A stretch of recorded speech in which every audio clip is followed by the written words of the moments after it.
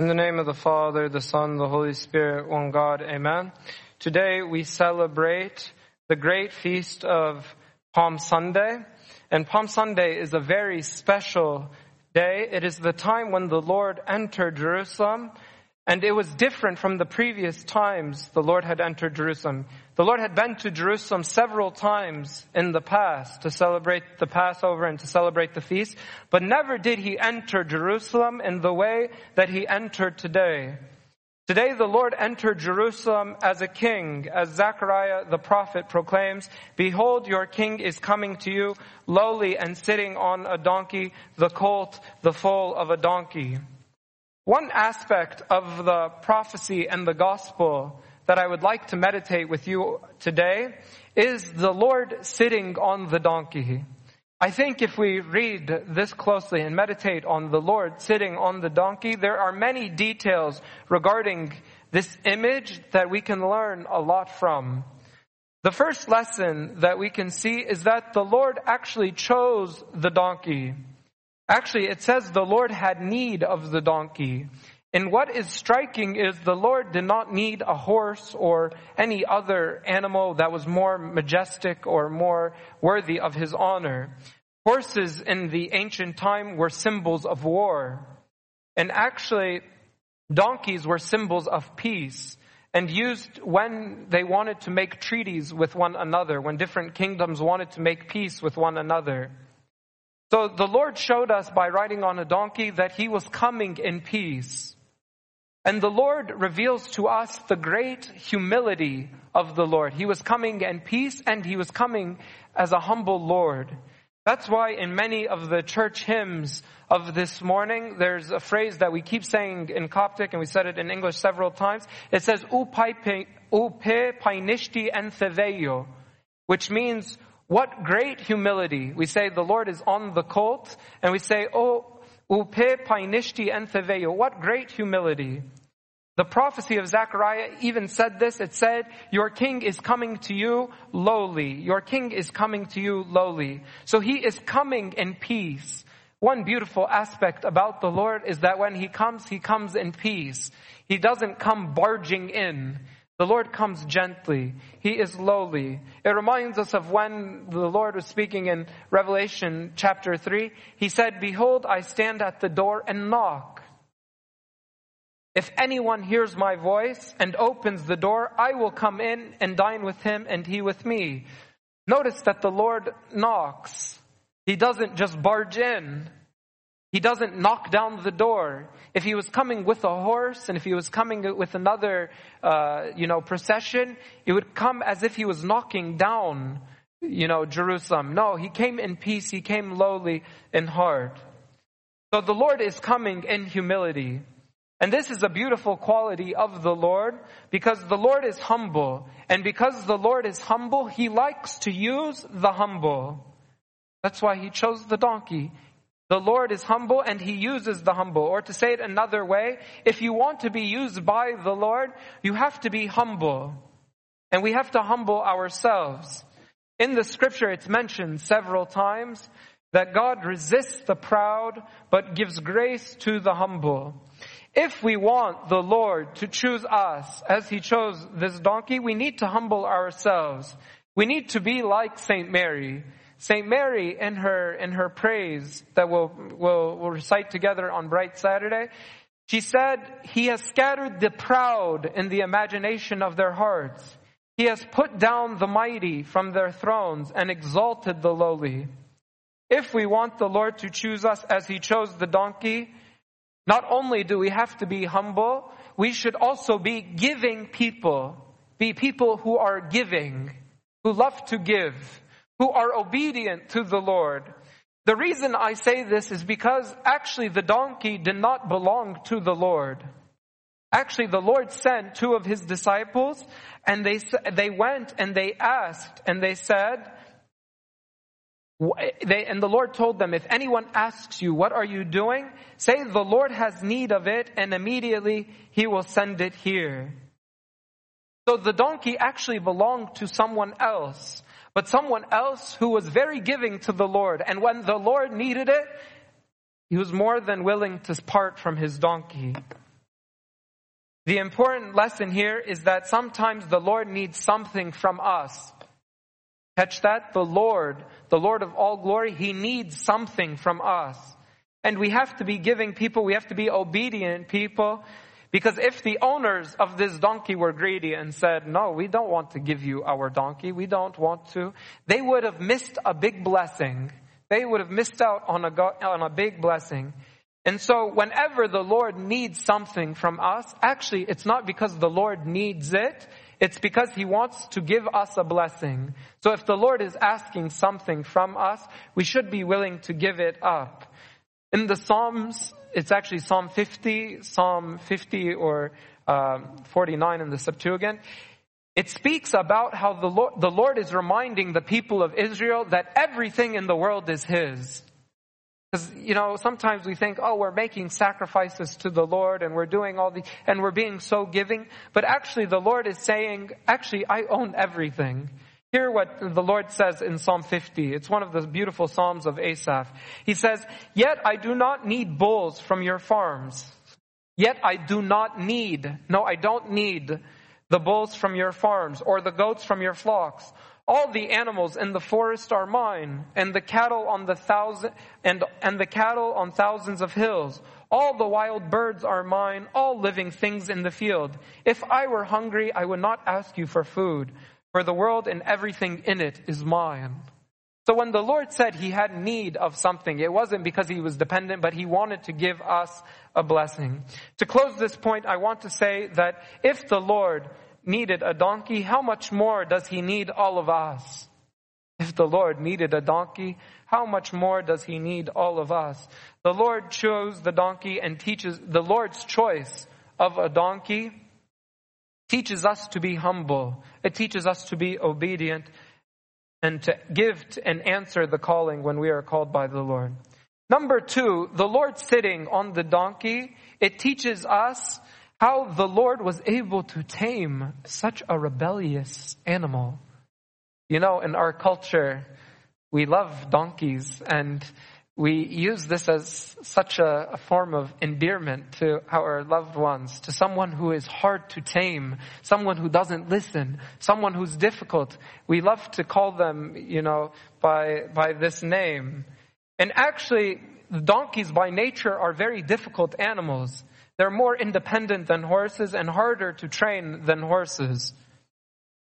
And that's why we use this sometimes to insult each other in our culture. But even Isaiah the prophet, when he wanted to criticize the nation of Israel, he told them, guess what? You're worse than donkeys. Worse than donkeys. He said, hear, O heavens, and give ear, O earth, for the Lord has spoken. I have nourished and brought up children, and they have rebelled against me. The ox knows its owner, and the donkey its master's crib. But Israel does not know, my people do not consider. The good news for us in this gospel today is that even the stubborn donkey is tamed by the Lord. The Lord is an expert tamer. The Lord is an expert trainer. And He loosens us from our sins. In order to be tamed, you need to be trained. And the Lord is the expert trainer. That's why one of the beautiful things is in Acts chapter 4, when Peter and John were standing before the Sanhedrin and all the priests, the high priest and the Sanhedrin, they marveled. They said, now when they saw the boldness of Peter and John, they perceived that they were uneducated and untrained men. They were uneducated, untrained men. And they marveled and they realized that they had been with Jesus. That's because when you are with Jesus, He can train us. He can tame us. Some of the fathers, they have a beautiful meditation on this part of the gospel. And they say that the untying of the donkey is a symbol of the Lord Jesus Christ untying us from the law of Moses, untying us from our past. And the disciples who are sent by the Lord, they represent the New Testament. They represent the new law.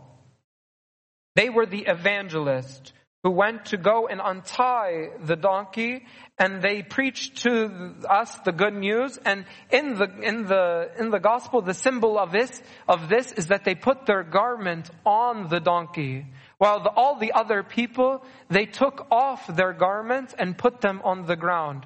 To put off the garments and put them on the ground, this is to take off the old self and to put it on the ground, to let the Lord and the donkey to tread on it. But the disciples put their garments and they clothed the donkey. This is the symbol of the New Testament, how the New Testament clothes us. St. James in his epistle, he talks about the Lord as the expert trainer. But actually he says, we have a tongue. And he says, no man can tame the tongue, for it is an unruly evil, full of deadly poison. So this must mean that, khalas, there's no hope for our tongue. There's no hope to control our tongue. Yalla, ghlatu fabad, say bad words. No. The Lord is able to tame the tongue. He is able to train the tongue if we allow Him to.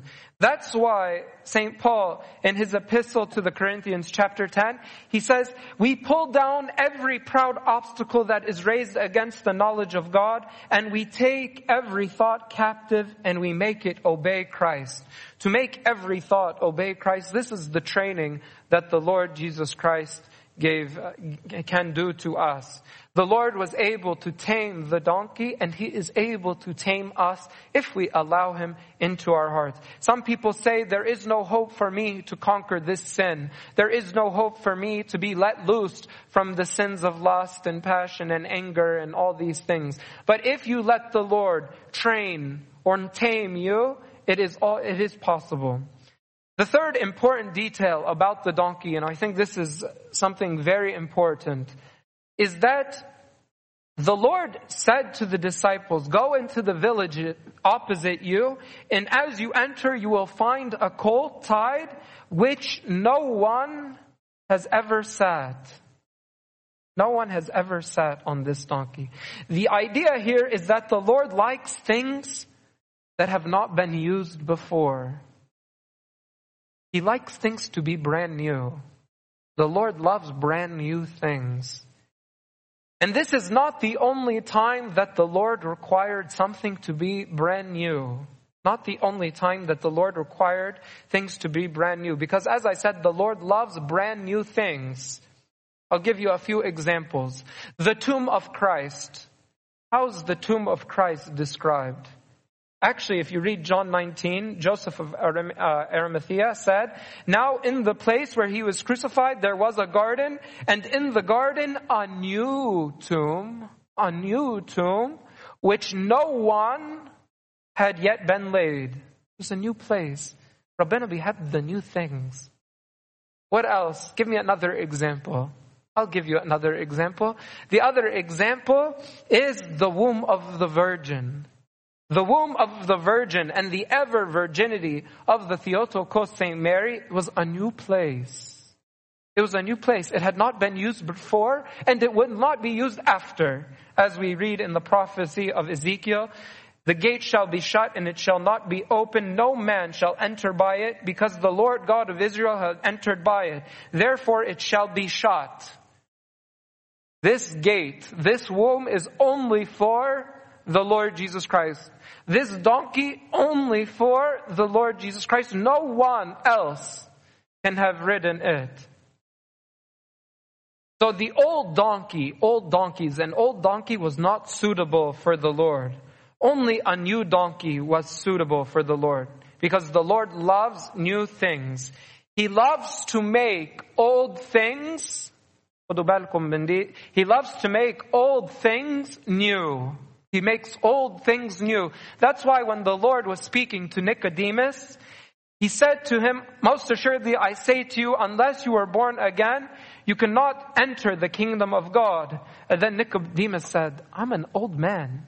How can I go back into my mother's womb a second time and be born? But the Lord reiterated the point that you need to be new. You need to be reborn. Unless you are new, you cannot enter the kingdom of heaven. Today we have a calling from God to be fresh. He wants us to be clean. To be clean like when we were baptized. A new birth, a new beginning. Repentance and confession, this is a new start, a fresh beginning. If we want the Lord to enter our hearts as the Lord entered Jerusalem, we must prepare a place for Him. We must remove the idols and sins from our life. That's why the Catholic epistle today, it said, no longer shall you live the rest of your time in the flesh for the lusts of men, but for the will of God. We have spent enough of the past lifetime in doing the will of the Gentiles, when we walked in lewdness, lust, drunkenness, revelries, drinking parties, and the abominable idolatries. The Lord is done with the things of the past. If you want the Lord to come into your heart, you have to put away all of these idols. The Lord can tolerate no rival. He is a jealous God. He wants things to be new. He wants things to be fresh. That's why St. Paul in his epistle to the Corinthians chapter 11, he says, for I am jealous for you. St. Paul, he's speaking about the love of God that he has for the Corinthians. He says, for I am jealous for you with godly jealousy. For I have betrothed you to one husband. I have betrothed you to one husband, that I may present you as a chaste virgin to Christ. That means all of us, we are chaste virgins to Christ. That means that all of us, we should think of ourselves like the 5 wise virgins in Matthew chapter 25, who are waiting for the Lord and waiting for the entrance of the King to come to them. My beloved brothers and sisters, as we celebrate this great feast, let us be like this donkey who reserved himself for the Lord. And then he became the Lord's. We also will become the Lord's. Today we want to learn from the image of Christ sitting on the donkey. We want to learn to be humble as our Lord Jesus Christ is humble. We want to learn that the Lord Jesus Christ can tame us. He can train us as He trained this donkey. And also we must keep ourselves reserved for the Lord. And glory be to God forever. Amen. Today the sayings are fulfilled from